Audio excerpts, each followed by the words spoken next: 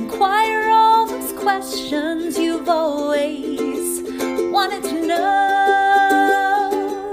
Ask Katie anything. Hey everybody, welcome back to another episode of Ask Katie Anything. I am your host, licensed marriage and family therapist, Katie Morton. I'm so glad you're here. Today we have, I think, 8 questions, and you'll see question number 2 has a ton of comments on it. It's something that maybe we should talk about in a bigger way in like a full video. I do have a video coming out about fear of intimacy, which is kind of part of it, but not fully. So I'd love to hear your thoughts in the comments. But without further ado, let's just jump into that first question. And it says, "Hi, Katie. I am so scared of being a bad patient that I overanalyze everything and anything about my therapy sessions and even things that I do outside of therapy. I always think about what my therapist might say about what I'm going to do. And then I think about a million different ways to tell him about it, but I never actually do. I'm just so scared that he will think that I'm stupid or cringe. I tell myself that I'm embarrassed for even trying. All I want is for life not to be this hard. I have complex PTSD and I don't really know what my question is. I just need help." I think this is incredibly common. First of all, know that you're not alone. And obviously this got the most thumbs ups and comments below it. So here we are. We're all in it together, right? We're all going through similar things. Now, it's really common when we have anxiety, which I would assume you have some either as a part of your complex PTSD or standalone, because this sounds very anxiety driven to me where we overanalyze. It could even be part of like OCD or something like that, obsessive compulsive disorder. But overall, I want you to know that it's very common to, once we start therapy, to kind of start overthinking things or overanalyzing. I even feel like I did that when I was in therapy and in graduate school to become a therapist. Like I would consider all the different ways things could be viewed or treated, or what did this really mean? And it was driving me crazy, essentially. I was driving myself crazy. And so know that, we all go through these kinds of phases where we overanalyze and we think about things and ruminate and worry about what our therapist is going to think. My best advice for you, I know that there's not really a question here, but my best advice is to let your therapist know this is happening. Because like I said, even just reading your question, I had all these thoughts come up, right? It could be anxiety. It could be OCD. Is it part of your complex PTSD or not? I have a lot of questions about this. And then as a therapist, I'm sure your therapist is good at his job. As a therapist, then I want to see where else this is happening in your life, because things that come up in therapy, I don't want to say never, but it's very unlikely that they don't come up other places as well. Therapy's sometimes just like a louder version, or we're better able to notice it in therapy because that's kind of like what therapy is about, or our therapist might draw our attention to it. But these patterns of behavior aren't exclusive to therapy. They happen in our other relationships and other parts of our life. And so I'd be interested in other situations, maybe in school or maybe in your other relationships where you've overanalyzed or worried about things in the same way. And so anyways, long story short, what I'm saying is bring it up with your therapist and let them know that you're having this experience, because it's really common, and it'll allow your therapist to more quickly identify the next steps you should take in your work together. Because like I said, I had so many thoughts about anxiety, OCD, hypervigilance as a result of your complex PTSD, and all sorts of things in between. And I've never heard, just hear me out on this. Therapists are not there to judge. That's not our job. We don't get paid to do that. Actually, we could lose our job for doing that. It's not helpful. And so a lot of the comments below this question said, I've never had my therapist, think I was stupid or say something or act like it was cringy.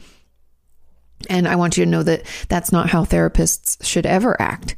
And I don't think your therapist is going to do that. I'm like fairly certain. However, if a therapist, anybody out there, if your therapist ever tells you that what you're thinking or doing is stupid or makes you feel stupid or acts like it's really cringy or embarrassing that you're even bringing this up, they're not good at their job.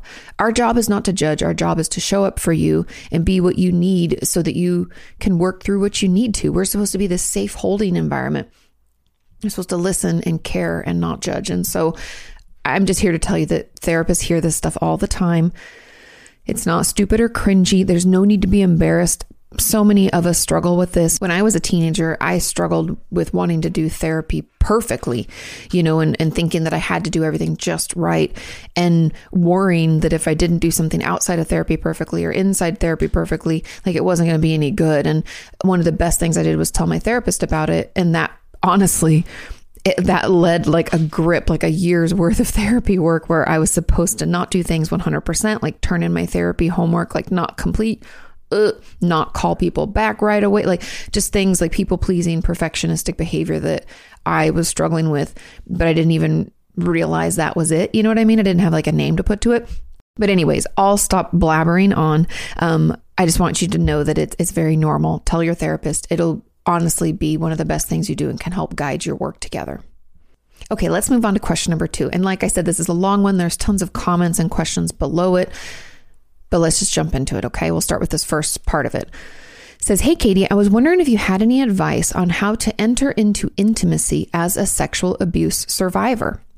I find myself terrified at the idea of ever having sex. However, I also find myself having a difficult time holding my partner's hand. I thought I could at least hold his hand. However, I still sometimes panic when I'm doing this. I know that my partner would never hurt me. However, I still find myself scared when entering into physical contact with him. If you could provide any advice on how to help with this, I would be grateful, because entering into intimacy as a sexual abuse survivor is challenging. 100%. It's incredibly difficult. That entire workbook, the Courage to Heal workbook, is essentially all about sexual abuse survival. And it's definitely catered to those of us who had childhood sexual abuse. So if that's not you, I'm sure there are better resources out there, but towards the end, the last 2 chapters are incredibly helpful when it comes to reclaiming our sexuality and having a healthy sex life moving forward. And so that's one of my first tips, is to pick up that workbook. It can be very challenging to work on your own. So I would encourage you to bring it to your therapist and tell them this is what you're wanting to do. And they can kind of help guide you and help work through it with you. Okay. But there's a lot that we can do. Now, the first, and so that's Courage to Heal workbook. Number 2 would be to obviously be in therapy, working through this. And part of that should be some exposure therapy. And the reason I say exposure therapy is because, first of all, it's the most effective when we're trying to combat triggers, because what's happening here is a trigger. You know that your partner's never going to hurt you. He's never been done anything to make you question that. You feel safe with him, but any contact is like, eh. And so we're triggered. And that's because it reminds us of probably abuse in the past, and physical contact is just difficult. And we're going to have to get to a place where we don't have that trauma response anymore. And we can do that through exposures. Now, depending on what your therapist thinks or what their specialty is, they'll slowly guide you through some of the exposures, whether that's like imagining it happening or even just writing about it happening, and having some ways to calm our system down. Or it could be prolonged exposure where we hang in the triggering, or I guess it'd be like overwhelming kind of situation, image, whatever, something that is triggering. We're going to hang in there a little longer so we can become what we know that we're okay. Nothing bad or terrible is going to happen. And we calm ourselves down. So there's a lot of different ways we can do exposure therapy and a lot of different techniques that they use, but that will be so incredibly helpful. I know exposure therapy sounds scary, but when I tell you that it's not, and it's slow, it's not like we just jump right in. Sure, you could do what people call flooding. I'm sure there's effective, like we have good results. There's been research that proves that works. I haven't seen it with my patients, and people who I know have done it hated it and thought it was terrible. A very small N in my study, but still, I don't think flooding is that helpful. But slow exposures with tools and resources can help you be okay and help you work through this. Okay, so Courage to Heal workbook, exposure therapy, and then my third, and this is kind of part of the Courage to Heal workbook, but also kind of part of what we, what we'll want to do, something that will help, is breaking down physical contact into 3 chunks. Number 1 being things that are okay. Now, there might not be much in this right now. It might be standing next to one another and our shoulders are brushing, or we're not even making contact, but we're really close. Okay. But whatever physical contact we're okay with that feels fine, neutral, put it in that column. Second column is for things that are sometimes okay. Like maybe holding his hand has been okay in the past, but all of a sudden it's not. It's sometimes okay. We don't really know, right? Maybe. And then the third and final column are things that are not okay right now. And I want this to be like a living document. I want it to be something that you share with your partner and you talk through these things. And knowing that they can move around, right? Something like you said, the hand holding maybe went from always okay to maybe okay, or maybe never, right? And we kind of need to feel free to move these things around as we get to know ourselves. And sharing this with your partner and working in the space of things that are okay first is going to be really helpful and healing. And it's also good for them to know because they might trigger us or push us to do more than we're comfortable without realizing it, thinking, but I love you and I wanted to kiss you or whatever. And we're like, oh, that's too much. And so, doing that can be also helpful. I'm trying to think if there's anything else. I think that's a good place to start this answer. Cause like I said, there's a ton of comments on here. So let's just jump into those comments. And it says, as an add-on, I also struggle with intimacy of any kind and am wondering if it's related to past experiences. Can you talk about childhood sexual abuse when both the victim and the abuser are the same age? Oh, child-on-child sexual abuse. In this particular case, the abuser's actions were not accidental and did not seem to be simple, playful behavior, but they also did not intend to cause harm, probably because they didn't really understand. And although they acted without consent, it was not due to a threatening or violent manner and was over the clothing. Is this still considered abuse? Yes. And how can we tell if the problems we experience as adults, like intimacy issues, are related to events like this from our past, or if they're caused by something else? For context, I also struggle with constant anxiety, maybe generalized anxiety disorder that is worse around people. Okay, so it could have like a social phobia component, OCD tendencies since early childhood, attachment issues, fearful, avoidant, panic attacks, irritability, persistent feelings of shame, depression, and fear of intimacy. I've had a handful of experiences like this in early childhood that were stressful enough to cause me to go into fight flight. But looking back, they don't seem significant enough to cause this level of distress. And I had actually forgotten about some of them. I don't want to make connections that aren't there or blame other people for my problems. But at the same time, something had to have caused this, right? Yes. Any insight would be greatly appreciated. Thanks. Okay. So when it comes to this component, the fact that we have all these issues that we're struggling with, right?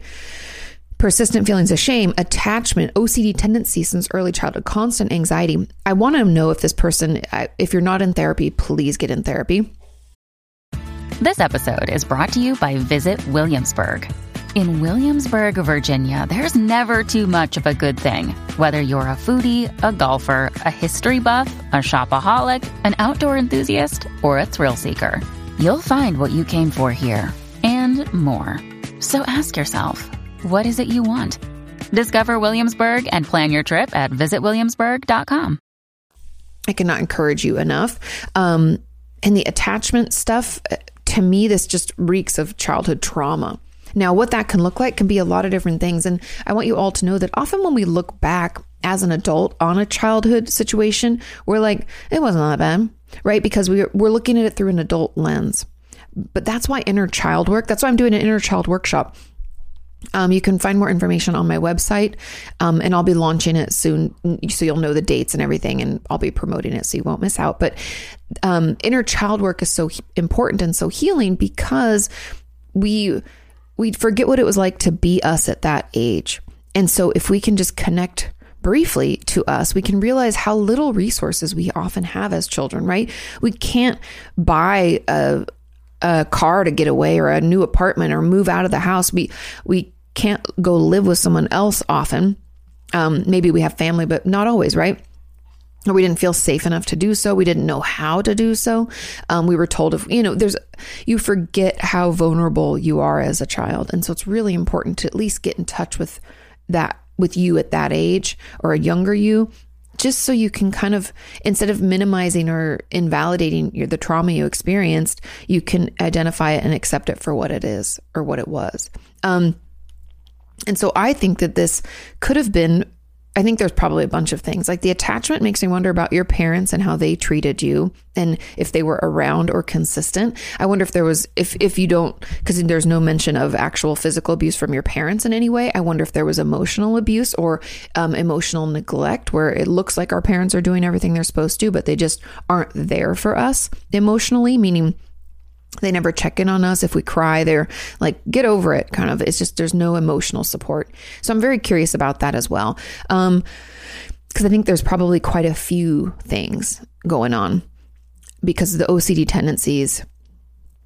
I can tell you from the get, though, that by and large, not all the time, but so common when it starts in childhood is when we don't really feel like we have any control over things in our lives. Now, this could be because there is abuse from our parent. This could be because they're like helicopter parents, right? They're all in our business. We never get any independence. So we can feel like we don't have any control over our own life. Because you have to remember, OCD is kind of like it's a distraction. It's a distraction from what else is bothering us. And yeah, I don't want to get too much into OCD, but you guys know what I feel like. It's like under that anxiety umbrella. So if we're worried a lot and we feel like we don't have control, we take control over that by obsessing about something so we can't think about anything else. And then doing the compulsion because we believe as the anxiety builds, something bad's going to happen. I got to do it. We get caught up in this and it gives us something else to focus on versus the other stuff going on in our lives. Yeah, so those are just my thoughts. I think there is something there. We don't have to make connections right away. I think part of it, instead of thinking this caused this, because it's not always that direct, it's in there somewhere. But instead of worrying about a connection, I would encourage you, and I think something that might be really helpful is to do a trauma timeline. And all of these things that you think are like maybe not that bad or like, you know, little baby traumas, however you've, you know, I don't know, labeled them, I guess, in your brain. All of those things, I want those on a timeline. I want to see, because like I've talked about before, there's big T traumas, like one big event, like I was in an earthquake and someone in my family passed away, or I went to war, or I was in a car crash, right? Or I was physically abused. We can have those big T traumas, or we can have a bunch of little T's, like a lot of little events that still equal a PTSD response. And so I'm just very curious about that. And that's where my brain goes, is like doing a trauma timeline to see what that uncovers. And then we can work to make the connections back to, you know, what led to this. And I think it's probably a combination of things, but doing that timeline will help us sort it. Okay. Moving on, there's another add-on. Says, can the reverse be possible? As far as I know, I have no sexual abuse in my history, but I have some religious abuse or parental overexposure to the potential of sexual abuse and rape. For reference, my dad's a cop and my mom is a sexual abuse survivor. As a young adult, I was more open with my body as a fuck you, I think, to all the restrictions as a child and a teen. Like you had helicopter parents, which is a form of abuse, by the way. And now that I'm in a long-term committed relationship, I find that I don't want to be touched like I did earlier in the relationship. Can this be because I was somehow abused and have no memory? I feel this is true, and I keep waiting for memories to come up. Sorry if this is a random question. Thanks for all that you do. Love from Texas. Oh, a fellow Texan. Howdy. Okay.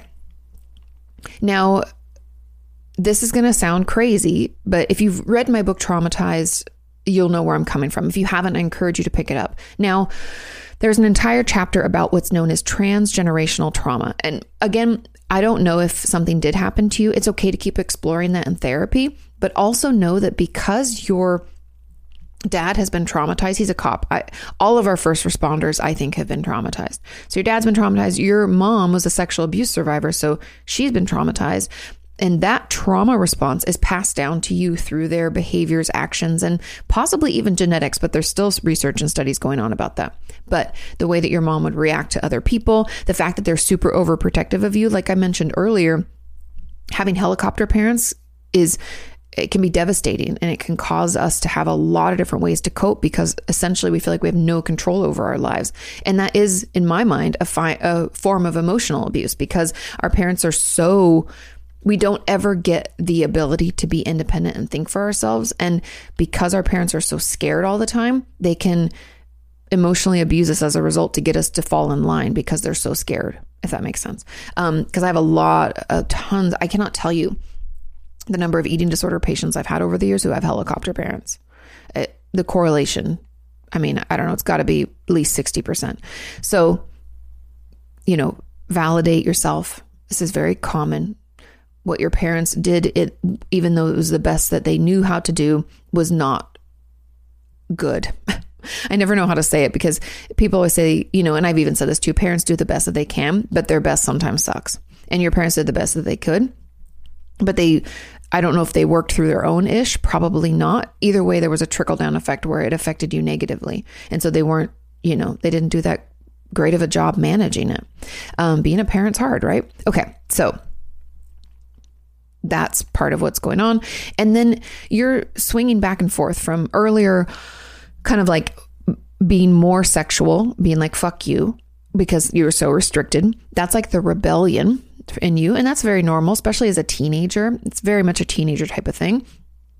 And now as you've gotten older, you recognize or maybe realize that like, you don't necessarily like that. And I'd hear me out. Sometimes when we do that, like fuck you movement of a period of time where we're just acting, maybe not really in our best interest or not what we actually want, but more just out of pure rebellion, that can actually be traumatizing. And I know that sounds kind of crazy. You're like, but I put myself in that position. That doesn't mean that you liked it. And that doesn't mean that it was something that you wanted to be part of. It just means that as a way to kind of say fuck you back to your parents, you did this other thing. And it doesn't mean that other thing, is who you are and was what you wanted to do. And so I would encourage you to kind of be curious, not judgmental. We're going to be detectives about that time in your life and this time. And I want you to look for similarities and differences. And because I wonder if because you're in a long-term committed relationship and there's no rebellion needed anymore, if now we're dealing with the ripple effects of having helicopter parents, possibly being traumatized through our rebellion stage, even just the transgenerational trauma that we could experience.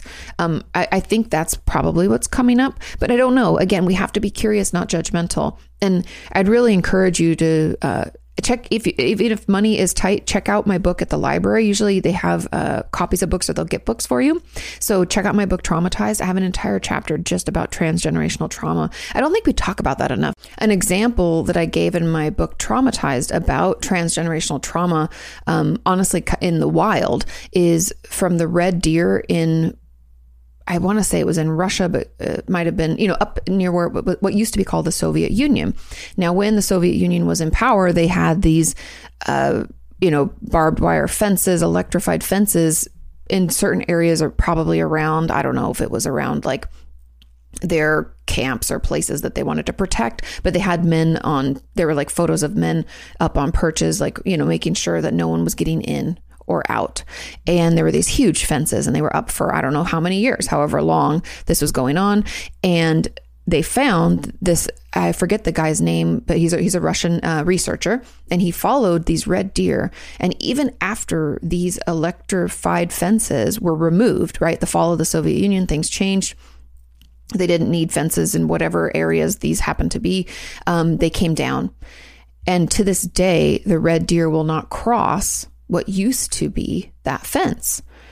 And even the deer look a little bit different, they've said, from the ones that are like on one side of the fence versus the other, even though there's actually no fence anymore, because it's like every mama deer would teach her baby deer not to go near it. She wouldn't go near it. And if she got close, she'd be scared and they'd run away, right?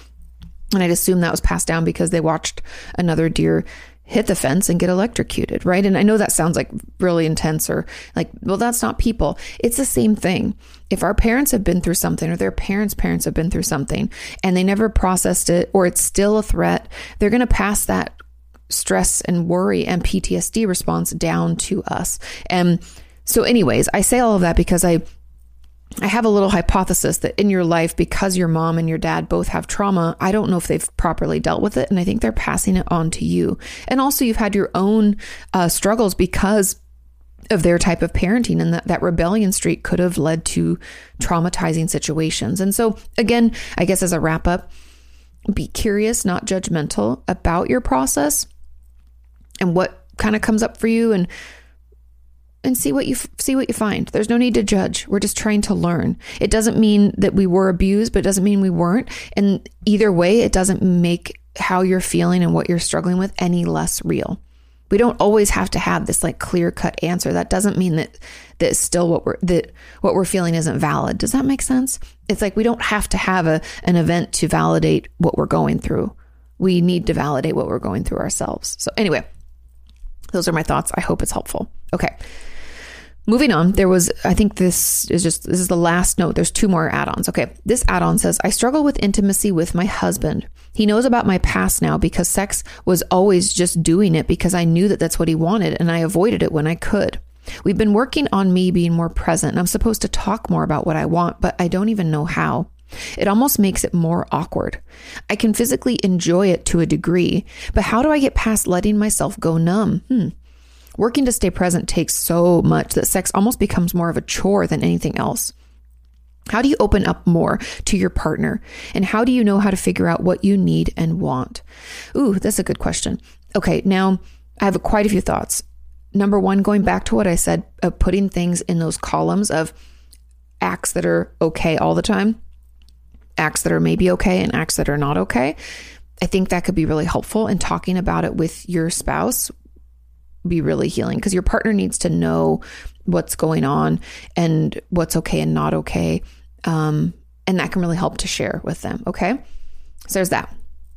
Then I think the exposure therapy component, working with your therapist to put together that hierarchy of what is overwhelming, is going to be really helpful and really great. We're going to need to have resources to calm us down. And is sex going to be great when we first try to do it and try to stay present? No. Is it going to feel like a chore? Probably. Does that mean all is lost? No. We're just working there. We're working our way there. Letting your partner know as much as you can about what you're going through and what you're working on. Maybe bring them into a therapy session every so often so they can keep up with this process is going to be really, really helpful and really, really hopefully healing for you, but also for them. Because I find sometimes our partners just don't, because we don't want to tell them because it's embarrassing or there's lots of shame or whatever, then they think it's something they're doing. And so then they'll try and they just don't understand. And often by them not understanding, they can try to do other things that honestly can make it worse for us, or they can say things that are more hurtful without even realizing that that's what they're doing. And it's done from a place of love and them trying to understand. But if we just help them understand and communicate, whether it's with the help of our therapist, which can be incredibly beneficial, or we do it on our own, that's going to be really important for your relationship to keep moving forward. Okay. And I think that's really it, isn't it? Yeah, sex, I always just do it because I feel like I want to. I can physically enjoy it to a degree, but to stop yourself from going numb, that's going to come along with the exposure therapy, as well as, working on it in therapy, just processing, trauma. Did you say if there was trauma? Yeah. Your past. Yeah. So working through that will allow you to stay more present. And I think having those tools and those ways to calm our system down, something that in the Courage to Heal workbook, they talk about this. And I think it's difficult for your partner, but it's also really important as you move forward, is being able to start and stop. I know it doesn't sound great, but it's not great right now. And we want to get it to be great. So if you start to feel yourself, my goal for you, if I was seeing you in my practice, would be to identify the thoughts and feelings that come up before you go numb and try to take a break and calm your system down before you engage again. I know stop and starting is not very sexy or romantic, but that's not what we're worried about right now. That stuff will come later. Right now, we just want to not numb out. And so in order to not numb out, we're going to have to start and stop a little. And that's why letting your partner know and bringing them into therapy. I know this all sounds uncomfortable and I know you hate my answer, but when I tell you it's the best way to move forward, it really is. We have to work with them and we have to include them because it involves them, and we won't be able to heal if we can't do that. And so identifying, when we're starting to maybe dissociate or start to numb out, then stopping, using some of our tools or skills can be really helpful. And that can help us push through so that it's that exposure, right? We're still exposing ourselves to it. Okay. And before you know it, no urge to go numb. We'll get there little by little. And it sounds like you have a great partner, and hopefully they, they'll give you the time you need to work through this, because it does. I mean, it's not like it's going to take forever. It's just a process, and we just need some time so that sex doesn't feel like a chore and we're actually able to enjoy it and stay present. Okay. Final add-on says, thank you so much for asking this question. As an add-on, I often find myself dissociating and hating the pleasure that I feel when having sex. Is this normal? I'm a sexual abuse survivor as well, and a difficulty that I have has been feeling guilty after receiving pleasurable sex. Interesting. Somehow when my partner and I engage in pleasurable sex, it feels wrong. I don't know if this makes sense, but somehow it's almost like anything that feels good in sex is wrong. Is there anything that I can do to help this and start enjoying pleasurable sex? Yes. Great question. Now, because you were sexually abused, I would assume, now I've talked about this in the past, but I would assume there's some connection with that past sexual abuse and feeling pleasure and knowing in your body, because you were a child and being abused, that wasn't good and that it was bad or dirty or wrong. If you're struggling to lose weight, you've probably heard about weight loss medications like Wegovy or Zepbound, and you might be wondering if they're right for you. Meet PlushCare, a leading telehealth provider with doctors who are there for you day and night to partner with you in your weight loss journey. If you qualify, they can safely prescribe you medication from the comfort of your own home. To get started, visit plushcare.com/weightloss. That's plushcare.com/weightloss. plushcare.com/weightloss. Another day is here, and you're ready for it. What to wear? Check. Breakfast, lunch, and dinner? Check. Planning for what's next and how to save for it? That's where Bank of America can help. For your financial to-dos, Bank of America has experts ready to help get you closer to your goals. Get started at one of our local financial centers or 24/7 in our mobile banking app. Find a location near you at bankofamerica.com/talktous. What would you like the power to do? Mobile banking requires downloading the app and is only available for select devices. Message and data rates may apply. Bank of America NA, member FDIC. And so even though you survived and got through, excuse me, even though you survived the sexual abuse and worked through it, there's still triggers there. There are still little landmines that we're hitting.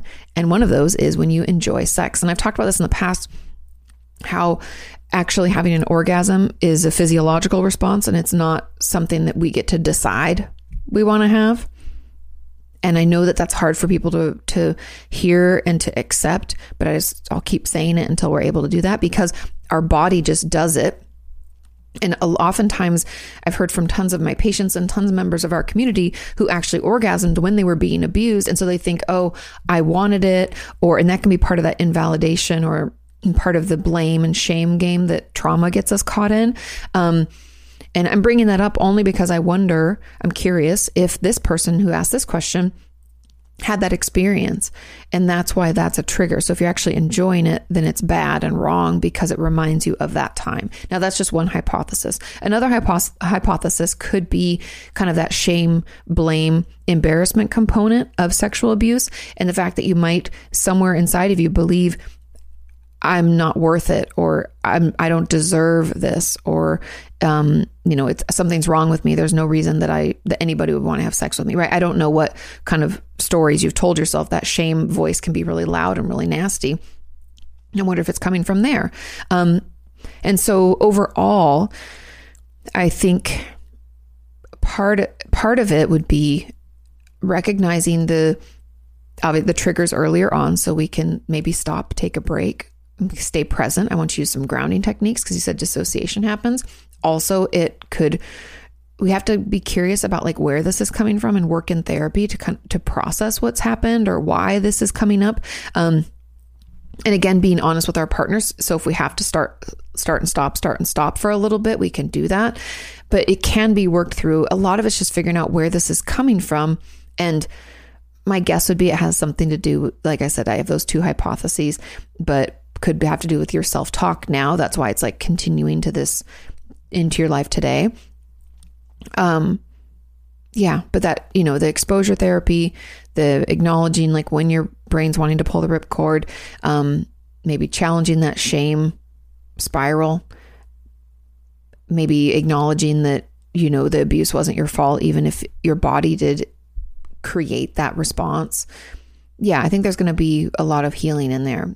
And again, no room for judgment. Just be curious. We're learning, right? Where is this coming from? Why is this happening? I hate it. Let's make it stop. And we can make it stop. We just have to figure out where and why. Like, why is it happening? And then we can work to heal it. Okay. Let's move on to question number 3. This question says, hi, Katie. Happy Thursday. Happy Thursday. It says, are some people just too damaged by trauma to heal? My therapist told me that might be the case for me. Your therapist sucks at their job. And that I need to learn to live with it. What? Take their license. That's stupid. This was after telling her that I was having a rough patch and was feeling suicidal. And it was quite frankly devastating to hear. Of course it was.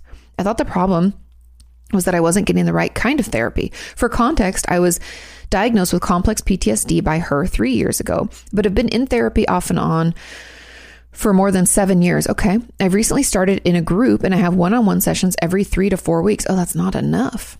I feel like that's too little. Yes, you and me both. But I can't get any more. Oh, it's the public healthcare system. God damn. You must be in like the UK or Norway or somewhere over there. Socialized systems. I don't know why they think 3 to 4 weeks is sufficient. Okay. I've had a lot of progress. Amazing.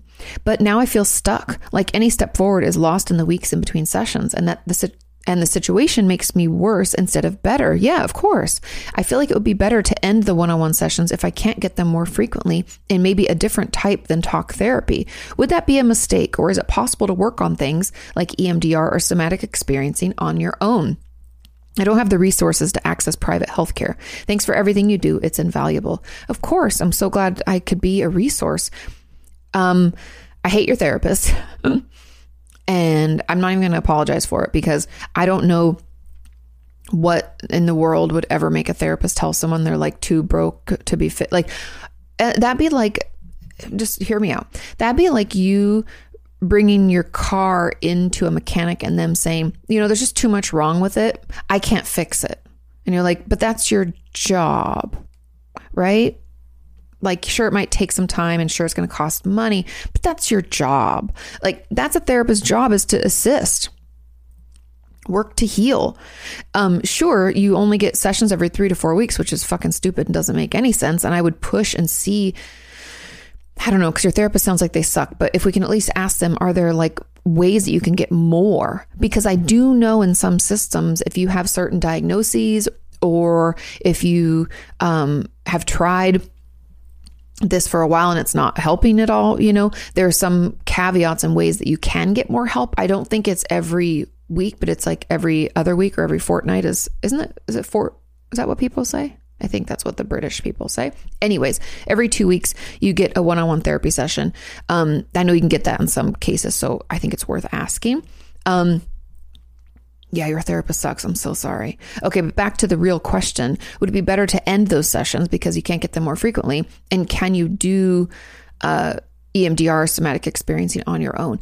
I do believe EMDR, I do not think is safe for you to do on your own. And I'm sorry. Based on what I know about it, the safety of it, because you have to take yourself into those traumatizing or terrifying situations and do the tapping. I just don't feel like emotionally it's safe for you to engage in that on your own. That's just my opinion. Other people might differ and think that it's, think something else, but I just really don't think that that's safe. So I would not recommend that. But however, somatic experiencing, if you have some resources, I think if you picked up, there's a couple somatic experiencing workbooks. You can go to my Amazon shop, because go to amazon.com/shop/Katie Morton. I have the Peter Levine, I think it's called Waking the Tiger book. That's a great place to start to understand somatic experiencing. I also plan on doing some workshops and stuff on this, so that could be helpful too. But also there's another workbook in my Amazon shop that's just tools, and it's like gray with blue writing. I've used it to with patients and when creating videos to offer some other exercises. And I think you can do some somatic experiencing on your own, because a lot of it's just learning to be back in our bodies, which can be really hard when we have trauma. And so it's slow and steady, and there's lots of really cool exercises to do. So that I think we could do a little bit on our own. But should you quit, if you can get a different therapist, I would encourage you to find one. If you can find someone who is a trauma specialist, or even someone who does attachment-based work, because they usually do a lot of trauma as well. Even someone who does dialectical behavior therapy could be beneficial. Those are the things I would look for and see if anybody's available. I don't know how your system works, if you have to like get back in line, but I would encourage you to do that, because your therapist doesn't sound very good at their job, and you deserve to have someone who hears you, works with you, and knows that you're making progress, and maybe you'd advocate to get you more sessions, because 3 to 4 weeks just is shitty. And there might be some, I don't know what your finances are. Obviously you said like you can't afford, to access private health care, but and aside from doing that, there might be some kind of what I would call like adjunctive treatment. Like you have your group, and that's awesome. I encourage you to do that. There are those free groups at Hope for Recovery. It's Hope with the number 4 Recovery. I think it's .org. They have tons of groups over there that are free. Also, we might be able to get you, like, I know BetterHelp has different, what do I call it? Like levels. So there's a link in all the descriptions of my videos. You can join. I think it gives you like 15% off your first month or something, but you could do like the lowest amount of one. And again, I don't know your financial situation. This might not be possible, but maybe we can just text with a therapist in between our sessions, and that could kind of keep things going. And then in my mind, I'm like, okay, then we could sign releases from our BetterHelp therapist to our in-person therapist, and then we can make sure that things are moving along. And that might be a way to kind of bridge the gap, since public is 3 to 4 weeks, which is stupid, and private's too expensive. Maybe that's a way we can make it work. I don't know. Those are just some of my thoughts and ideas. But yeah, we need to find you a different therapist. Okay. Now, there was a comment on this as an add-on. If someone has DID, which stands for dissociative identity disorder, does that mean that they will hold onto their trauma if they do not choose integration? No, not at all. I find it odd that a lot of the treatment is focused on integration of the parts or alters, but I would think that I would miss my alters or parts if they had to integrate as part of the therapy goal. Integration used to be thought of in, maybe like 15 years ago, 10 years ago, as one of the only ways to like heal from DID. It's like one of the only outcomes. And if you don't know what integration means, it's essentially all of your alters that you've created over the years as essentially they're protectors for you. You bring them all back into one again. So it's like you don't have DID anymore. And that's the goal. However, as many of you have educated me, and as I've educated myself more on this topic, I've learned that integration works for some people. Okay. It's just like anything. Don't knock it. If it helps one person, it's still a treatment goal. So some people do find integration to be beneficial, but by and large, people with DID do not want to integrate because they like their alters and they're part of this like comfort setup or support system we've created within ourselves. And it happens usually as a result of trauma. And so the idea that we have to like push them back together just doesn't feel right. Especially because once we've split, some of them are stronger than others. And I don't know, it just doesn't tend to work. The goal instead is to get them to work together so that one's not calling the shots and forcing another or forcing a switch. You want to have more control as to when and how you want to switch, and get them to work together to help you better manage your life, because otherwise it become unmanageable and we can lose jobs, and the dissociation, the dissociative amnesia. So these lapse in our memory, it's impairing. And so if that's happening, that's where it becomes difficult. And so that's where this kind of like working together becomes a better option. Integration can be for some people, but it sounds like for the person who asked this question, that's not what you want. And that doesn't have to be a goal. I don't believe that in order to heal, you have to integrate. I do want to acknowledge that there might be kind of more specialized trauma work that would need to be done with someone who fully understands DID, because you might have to acknowledge and work through the trauma with different alters. And I know that sounds weird, but you might have to do it in multiple different ways. Like I had a patient once, I never diagnosed her with DID. She ended up in treatment and then ended up seeing her therapist from treatment when she got out. So it was kind of more of an abrupt ending to our therapy than I had wanted, but I believe she had DID. And when we would talk about things, sometimes I would get the protector version of her, and sometimes I would get like this like childlike version of her. And it was somewhere in between their two views of a situation. I would get like the fuller picture of the trauma, and we would have to work through it differently depending on kind of who showed up. And I think there might be some work in there that you're going to have to do with your therapist to kind of manage the fact that there are versions of you that all experience this trauma and are dealing with it in different ways. There might be a various amount of tools. We're going to need different types of resources and tools because one coping skill is not going to work, So yeah, I think finding someone who really understands DID is going to be really helpful, but integration is not the only treatment goal. Okay. Let's move on to question number 4. This question says, "Hi, Katie. How are you?" I'm good. How are you? So my question is, how do you get yourself to a place where you are able to talk about certain topics in therapy? I've been in and out of therapy my whole life, and I am now seeing a therapist that I really like and trust. I've been able to open up about many difficult topics, but I cannot get myself to bring up my long history of medical trauma.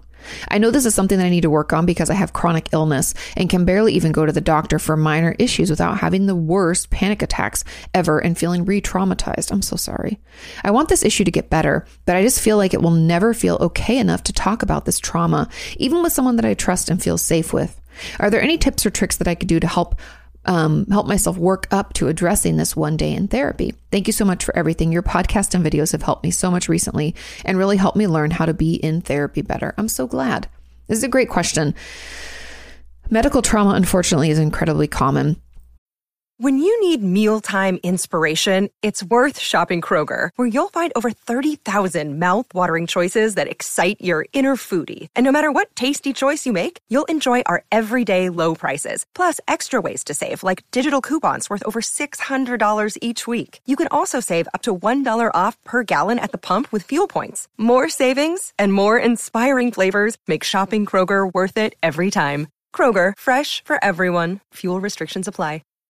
Even when there's no like malicious intent, meaning they didn't mean to do anything, it's just traumatizing. A lot of times when we have to go to the hospital, it can be because we were in a traumatizing situation. Do you know what I mean? So in order to get yourself to a place where you can talk about it, I've offered tons of ideas over the years. I'll give you a few of them, and then we'll talk specifically to this question. So one thing is we can write it down and bring it in and just hand it to our therapist. Or if your therapist allows you to like text or email in between sessions, you could try that. Sometimes just getting it out in a way where you don't have to say it out loud to them can be much easier. And I think it's because we don't have to put words to it that we hear while we say it. There's something about the words coming out of our mouth for the first time to another person, because you were able to write it here, right? You were able to ask me.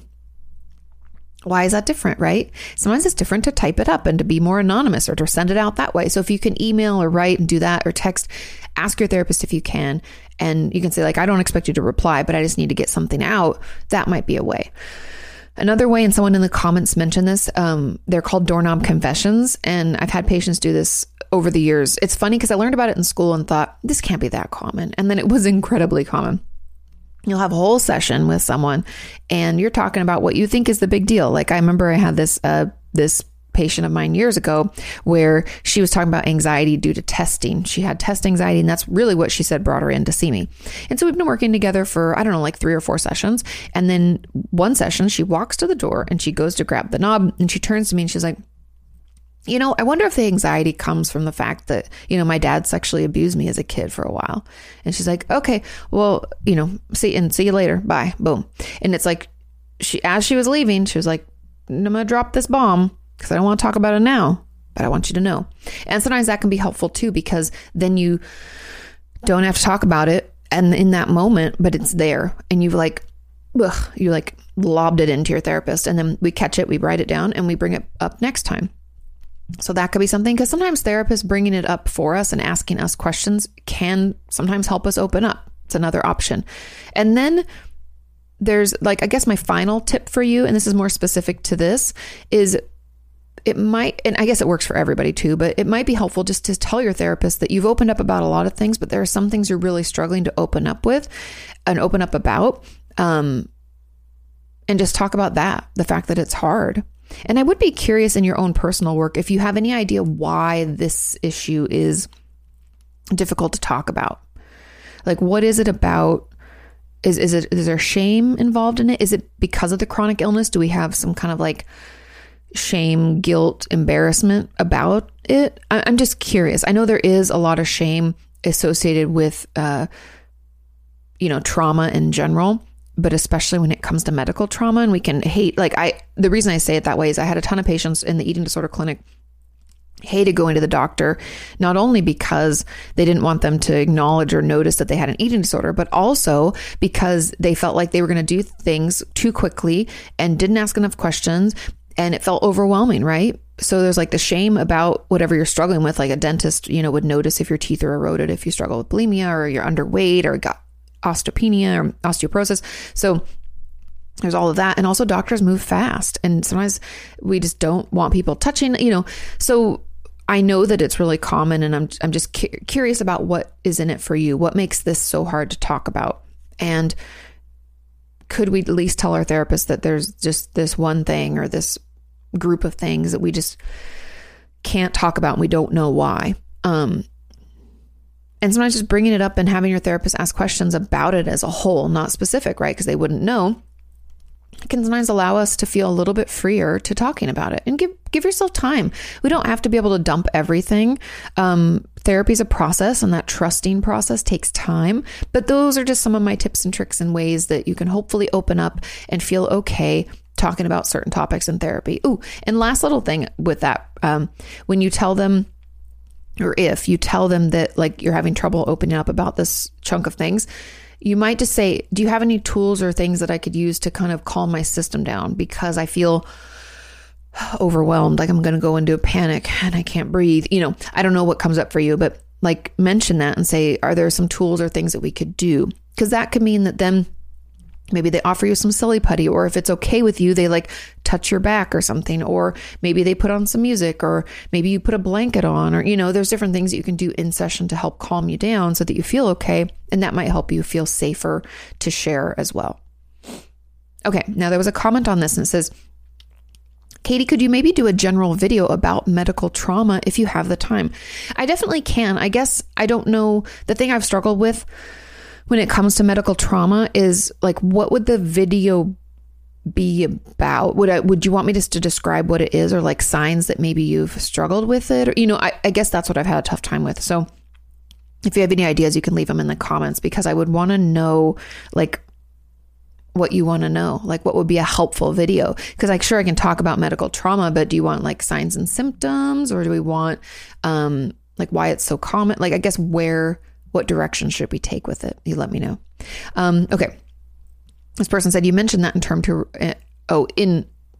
mentioned that term in response to an add-on that I made a few weeks or months ago. And before, I didn't even know that was a thing. I had an adverse experience as a little kid. And I guess if I'm honest, it's still affecting me at 25 years old.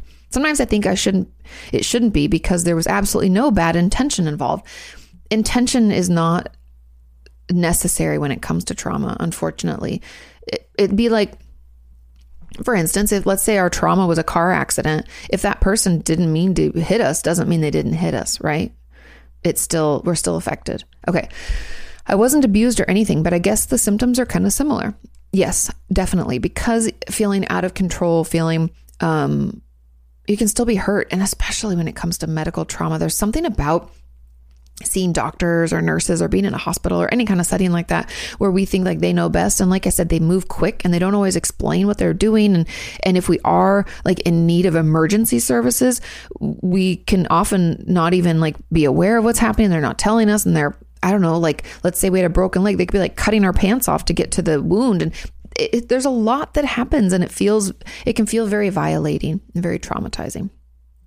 Okay, there was another add-on. It said, I can definitely relate, and thank you for asking. A few years ago, I had a big surgery and I almost died. And since then, I have hated hospitals, but oddly enough, more at night and if I'm alone. At probably less safety, right? It's night could be scary, and alone means we have no support. Ugh. I've had multiple follow-up surgeries and would always dissociate, have a panic attack, etc., to the point where my psychiatrist had put me on meds. But whenever I talk about it in therapy, it doesn't bother me that much. But when I'm there, I freak out. That's your key to recovery. We'll get into that. I'm not sure if exposure therapy would help. It's like you read my mind. And I've tried EMDR, but I feel like I need to deal with this. Sorry, I hope this all makes sense. Thank you for all you do. Of course, exposure therapy is going to be where you got to go, because you can talk about it. It's being in the place that's like, oh, and so part of your exposures will probably be even doing a session in the waiting room or something. Which I know sounds a little weird, but you'll get there. It's one thing at a time. Remember, little baby steps. Exposure therapy is not like fast. We take our time, but I think that's really where the healing will come, because the actual stories of what happened isn't what's upsetting. It's putting yourself back there and having to go back. And since life comes with ups and downs, we're going to have to go back to doctor's offices or hospitals, especially because you had like follow-up surgeries, right? So, you know, unfortunately, we're going to have to figure that out in exposure therapy. You knew. Okay, question number 5 says, hi, Katie. My question is, how do you cope between therapists? Ooh, it's hard. My old therapist left, but because of wait lists, it's going to be a while until I can see someone new. I am struggling, including with suicidal ideation. I don't have much social support. So I'm interested in any advice on how to make this time easier. I might encourage you to try BetterHelp or Talkspace or some online resource. There's even like Crisis Text Line, which is free, but it's not actual licensed professionals. It's like crisis counselors. And they're not good with suicide. And people told me that they've called the police because they just don't really know and they get scared. So I'm just giving you options, but I don't know if that one would be the best. But finding someone online that you can at least connect with a little bit could give you that kind of bridge the gap between your old therapist and your new therapist. And I'm very interested as to why your old therapist left. If they like moved away, I hope they gave you time, because it sounds a little patient abandonment to me, which is, you know, what it sounds like when a therapist just like leaves you in the lurch without another person. We're supposed to give like transition time, like give you the list of 4 people or more to try to call and see, and then get you transitioned before we leave you, so you're not without. My advice though is to get extra support. So the Hope for Recovery, like I said, they have free groups. That's another good resource. Also just our community. We have a great community over on Patreon, and we have live streams every month. I know it's not therapy, but it's at least connection and support from other people.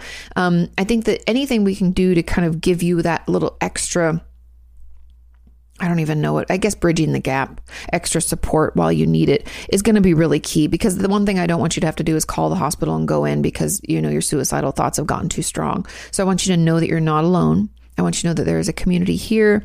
There are people online that can help. There's free groups, free resources. We can find you some support. And so just finding that support is going to be the best, because coping in between therapists, we can get like workbooks and do some of the work on our own, or continue some of the homework we were already doing in therapy. That's also a great way to, you know, keep things going, but it depends on your motivation level. I know depression and suicidality can like take away our motivation. So maybe joining a group online is better, like the Hope for Recovery, or seeing a therapist or texting with a therapist through BetterHelp for, you know, much more reasonable price. Those can all be ways that we can, you know, get you that support until you're placed with someone new. Hang in there. It'll get better. It'll get better. Trust me. Okay. Moving on to question 6. It says, Katie, I'm on the waiting list for a new therapist. Seems like everybody is. I'm really struggling at the minute, and I'm not sure how long I can keep waiting, but I also don't feel like it's bad enough for crisis support. It doesn't have to be terrible for crisis support. I don't know how your system works, but I think, and it's kind of funny, these 2 questions back to back, I put them back to back because they're very similar. It says, do you have any advice on someone who's in limbo, waiting for treatment, but isn't able to cope while they're waiting? I think that's what crisis is for. Crisis support is there for you. I would reach out to them. My main issue is PTSD symptoms. So I have nightmares and flashbacks, intrusive thoughts, and just general depression. Thank you. Okay. 2 thoughts to add on, and these both got a lot of thumbs ups. And I think that's just because so many of us, first of all, I just want to acknowledge the fact that people are burnt out. Therapists are burnt out. All of my friends who are in the mental health field, it sounds terrible to say, but I have so many friends that like don't want to do it anymore. They're burnt because of just COVID. And I feel like our world, I don't know, it's been overwhelming. I mean, I've talked about this on my main channel about my own personal struggles with it. And I think just not just COVID, but everything else that's taken place, it's just been a lot. and everybody's wanting to get into therapy, and which is great. But then, we need new therapists who can offer it, and we don't always have them. And a lot of my friends aren't taking new patients because they're burnt out, or taking an extra day off and not filling those slots because they're tired. And so the waiting lists in general, even in LA, when Sean and I lived there, it was hard to see someone. And even here, I need to be more active, but the people that I've reached out to aren't taking new patients. So I've called a few, and I'm being honest with you, I've fallen off. I haven't continued to call, and that's my fault. But it's finding people that you like and connect with, and we've just been burnt. So I just wanted to acknowledge that's happening. So same thing as I kind of said with the question before, all those other tips and tricks like the Hope for Recovery. And I think it is bad enough for crisis support. We often wait too long to get that crisis support. We think that a crisis has to be something more than it does. And I'm here to tell you that right now you're in crisis. You're having a hard time. You have no therapist. You're on a waiting list. And that's what crisis support is there for. So whenever you need that extra connection, I encourage you to reach out to crisis support, and then we'll do what we can to get you other help along the way. Like I said, a crisis text line, which is just trained crisis counselors, not licensed professionals, but it's a great resource, 741-741. So there's crisis text line, there's BetterHelp, there's Talkspace, which is another online therapy option. I think it's a little more expensive than BetterHelp. I might be wrong now because things change all the time, but pick something that maybe works with your budget. There's the Hope for Recovery free groups. If you, I don't know for this person, but anybody else out there, if you struggle with alcohol or drug addiction, there's NA and AA, and they have online groups now, and those are free groups. I know they aren't like therapy groups, but they are support. If we're struggling with binge eating, I don't like Overeaters Anonymous for their tenets and what they preach kind of, but again, it's support. If we're looking for support, it's support. So there's OA meetings, also Codependence Anonymous. There's a ton of those types of groups that are free too. So I think in general, finding some extra support through those, and even our community, right? Our community obviously is not suited for crisis intervention, but we are suited to, as friends and as, community members, to listen and support. We have the Facebook group, Katie, that could be helpful too. Yeah. And then also, like I said before, you can pick up your own workbooks and stuff, get them on Amazon or wherever you buy your books, and do some of the work on your own, even just journaling. I offer a ton of different tools and techniques in my book, Traumatized, since you're working on PTSD stuff. If you're able to get through it, if it's not too overwhelming, there's lots of tools and techniques there. And in my videos, then we can kind of take it on like our own homeschooling or home therapy kind of process. And that can be a way for you to get some extra help and support as well. I hope that helps. It will get better. We'll get you through it. Just hang in there. Okay. Moving on to question number 7.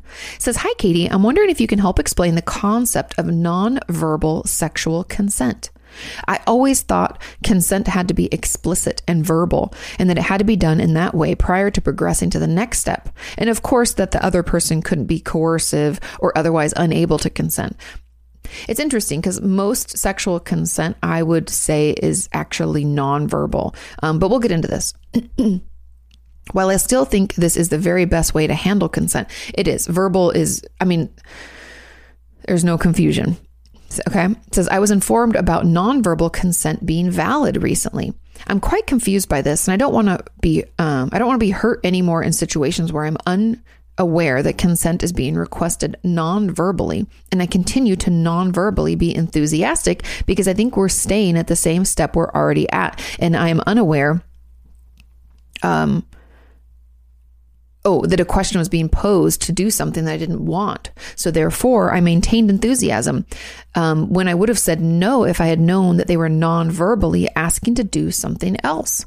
But I couldn't respond with a no because I had no idea a question was being posed. How do I know someone is non-verbally asking for permission in a sexual encounter?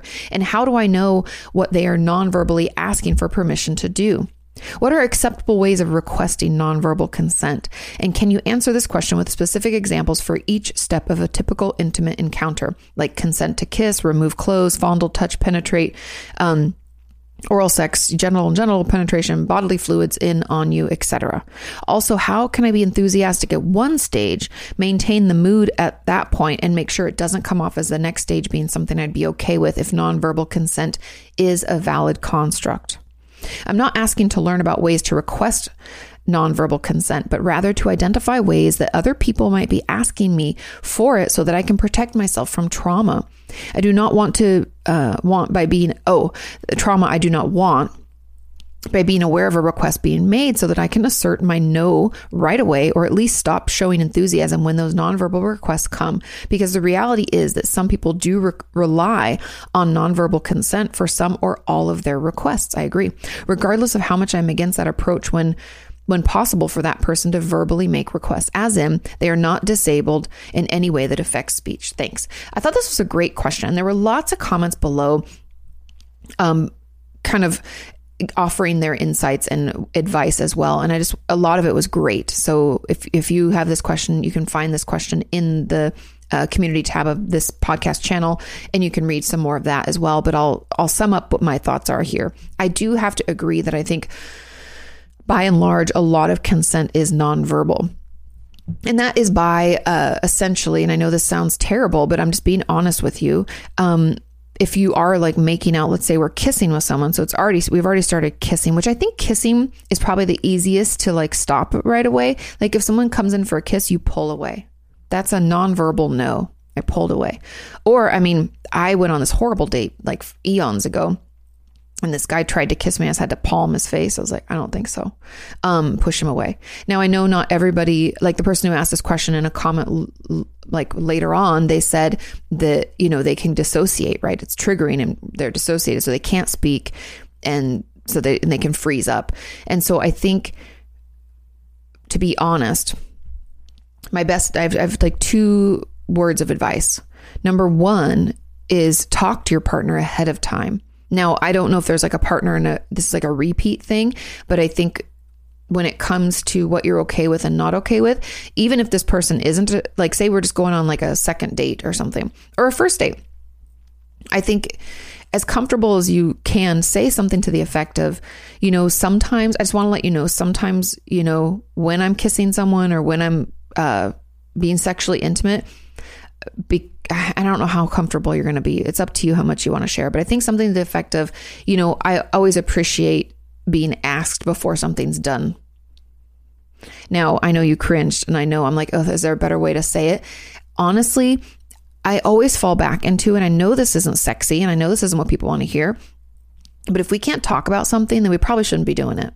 And I know you're like, well, that doesn't make any sense. It does. Because if I can't say to someone, hey, before it goes any further, I want you to ask me. If I can't say that and they're not okay with it, like if they're not going to respect that, then they're a dickwad anyway, and we probably shouldn't see them anymore. And it's not a lot to ask. They're wanting to do something together with you, and you're 50% of that participation. You have a right to say yes or no. And if you're needing that verbal consent, you're going to have to tell them that you need it. Now, they ask for specifics. So let me make sure I don't miss this. Okay. It says, what are acceptable ways of requesting nonverbal consent? Okay. So like for the consent to kiss, like I said, pulling away or leaning in. If you want to kiss someone, you put arms around them, you move towards them. And I think that kind of goes with a lot of sexual intimacy, or a lot of different physical intimacy things, is that we're going to move towards, we're going to, like, another way, if we're talking about like touching, right? So we've moved past just kissing. If we're removing clothes or something, you can help them do that to you, or you can stop them. And that's the same, pulling away, rebuttoning, pulling your body away. Those are the nonverbal no consents. And the consent is touching, helping, pulling towards, actively engaging. And I know in your question you were saying like, but I'm enjoying, like, let's say we're just making out. You're like having a good time in that level of intimacy, but then they think that means that you can progress farther. And that's where you pull back, pull their hand away from whatever, and continue kissing. And I know there's always like a few seconds of awkwardness, but we can keep kissing. And if they don't respect that pull away and they try again, that's I mean, from my experience when I was younger, that's when you like stop the situation. You pull away and you say, I don't want to do that. And if they, but, fuck that person. Respect my boundaries or get out. I'm not ready. So I think that goes for all of it. Like, but then when it comes to things, when we're actually having sex with someone, like penetration, we're actually having sex, then, whether or not you're okay with certain things, you're gonna, especially for in certain things, you can't always communicate in the moment. It might be best to, or you can't like non-verbally, not pulling away. You're just like, I don't want that. You might just have to say it. Like, I don't like that. I don't want, what did they say? Putting bodily fluids on you. I don't want that, please stop. Or can we just do it this way? I find if you're in the mood, if you're in the moment and you're enjoying what you're doing, it's best to say it like, hey, can we do this instead? To offer another option so that you don't like kill the moment and make them think that you're not enjoying it when you are. You just don't want to do that, It's also always okay just to like, I know this might be getting a little too much for people, but if someone's pushing your head down to initiate oral sex on them, they're wanting you to give them oral sex, you do not allow that. If that's not what you want to do, you pull your head up and say, I don't want to do that, or I don't do that. And again, if they don't understand or they act really upset about it, or that's not someone you want to be in a relationship with. And I know you might say easier said than done, but when I tell you that a good partner will always respect what you want and don't want, that's the truth. There's a lot of dickwads out there. Lots of people who won't take no for an answer. Lots of people who will harm other people and re-traumatize people. And we just don't need those people in our lives. And I know you can be like, but I like them. If they don't respect you when you say no, they're not worth it. A real person in a real relationship will always respect someone's boundaries, especially when it comes to sexual acts. Okay. I hope that helps. I hope that was clear enough. If you need follow-ups, let me know. But a lot of it's just that pulling away or helping and initiating yourself a little bit and noticing if they pull away or freeze, especially those of us who've been traumatized or just like trauma informed, meaning we're just aware of it. We can often be more sensitive and more reactive and pick up on things more quickly. And so we can do verbal check-ins if we need to. I think it's kind of learning what works best for you, what feels the most comfortable for you. But I find just the like pulling away or the initiating or helping, those are the easiest ways to either say no or say yes without saying it. Okay, final question. Question number 8 says, hey, Katie, is there such a thing as too many diagnoses? I deal with PTSD, DID, OCD, bipolar 1, body dysmorphia, and potentially even atypical anorexia. But I feel this sense of guilt with having been diagnosed with so many things, as I feel as though it may make me less likely to be believed and not really be taken very seriously. It's like, how could a person deal with so many issues at the same time? And also how bizarre that it might come across to other people or even to my own therapist. My therapist has been very affirming and telling me that she doesn't judge me for having as many issues as I have and believes me. But I was curious on how to lessen that anxiety. I see a lot of people in recent media saying that many people out here on social media are faking their disorders for attention because they have quote unquote too many. God, gotta love social media. People can be so nice, right? Ugh. And I get super, super anxious about being labeled as such. Thanks. This is a great question. And overall, there's no such thing as having too many diagnoses, but I want to speak candidly here. As a therapist, when someone comes to me and has a bunch of different diagnoses, let's say more than like 3 or 4, I'm always suspicious about if something's misdiagnosed. It does not mean that you cannot have more diagnoses than that. But even when I read through your list, I'm like, okay, PTSD, DID, OCD, I see a lot of patterns of connection. Again, you can be diagnosed with these things, but I always want to see if there's some overlap and some misdiagnosis, or if they're all kind of connected to the same root. Those are the 2 things I'm looking for. Again, you cannot have too many, but with the list that you gave to me, the body dysmorphia and the anorexia, atypical anorexia, I would put those together. They're connected. And then I think we have trauma, which led to the PTSD, which also led to the DID, and the OCD is another one of those coping skills we've got. So in my mind as a therapist, I would say we've got like these coping skills, this DID, OCD, eating disorder, body stuff, then that's because of the trauma. So it's like the trauma caused that. So we have PTSD, and all of these fall under as like coping skills. And then over here, we have separately bipolar 1 disorder. And that would be how I'd like break it out in my brain. And I think sometimes, at least for my patients who have a lot of different diagnoses, it can help us feel like there's not so much, it's not overwhelming, because that's the problem that I have with people getting diagnosed quickly, is that we can feel overwhelmed by it and like, well, what do we work on first? I've heard from a lot of you, like, well, what do we work on first?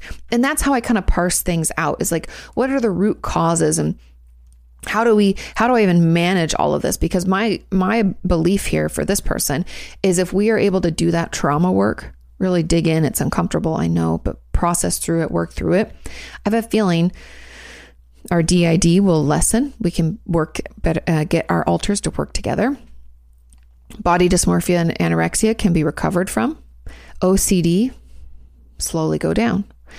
All of that and then managing the bipolar 1 with medication. I know I'm making it sound super simple, and I'm talking about trauma work. I'm not trying to minimize or invalidate your experience, but overall, just to answer the question, because I can really get into, obviously, as you can see, there's no such thing as too many diagnoses. It is important to ask and make sure we don't feel like that we're misdiagnosed, because I don't know how long people saw you before they gave you a diagnosis, but I'm always suspicious when it comes really quickly, right? Want to spend time, want to make sure. And then just know that they all are, like, most of those are connected, right? There's a reason for them. There's a root, and nothing happens in a vacuum. My eating disorder patients never only have that diagnosis. I don't think I've ever had anybody just have an eating disorder diagnosis. There's also usually something like anxiety, depression, PTSD, OCD going along with it. And I would be suspicious, just that made me think, the OCD versus the anorexia, I always want to make sure that those do meet criteria separately and they're not part of the same thing, because there can be a lot of overlap there. But all in all, having a lot of diagnoses doesn't mean there's no judgment there, especially in the mental health space with professionals. You should not feel any judgment. We see it all the time. It's not a lot. It's just what you're working with and what you're dealing with. And a lot of them are coping skills and ways that you've managed to survive. And so that's just how I do it. I don't know. That's just my thoughts and my insight about it. People online are assholes. Let's just be honest. Our community is lovely, but anybody outside of it people just want to judge and be mad and yell and claim that they know more, and they don't. And people, why would they care if people are faking their disorders? I'm not saying people are. I'm just saying, what's it matter? Get over it. If that helps them and that helps them feel supported, move on. Next, So I don't think you're faking anything. There's no such thing as having too many diagnoses. Just make sure that you agree with the person who gave you the diagnosis that it is in fact what you're struggling with. So those are my thoughts. I hope it's helpful. Thank you all so much for listening. Thank you for sending in your questions. I hope my answers are helpful. There was a lot today about like consent and sexual intimacy. And I do have a video coming out about overcoming the fear of intimacy. And I hope that's helpful. But if you want me to dive deeper into more specifics, just let me know. I'm always happy to do so. Have a wonderful rest of your week. Take care of yourselves, and I'll see you next time. Bye.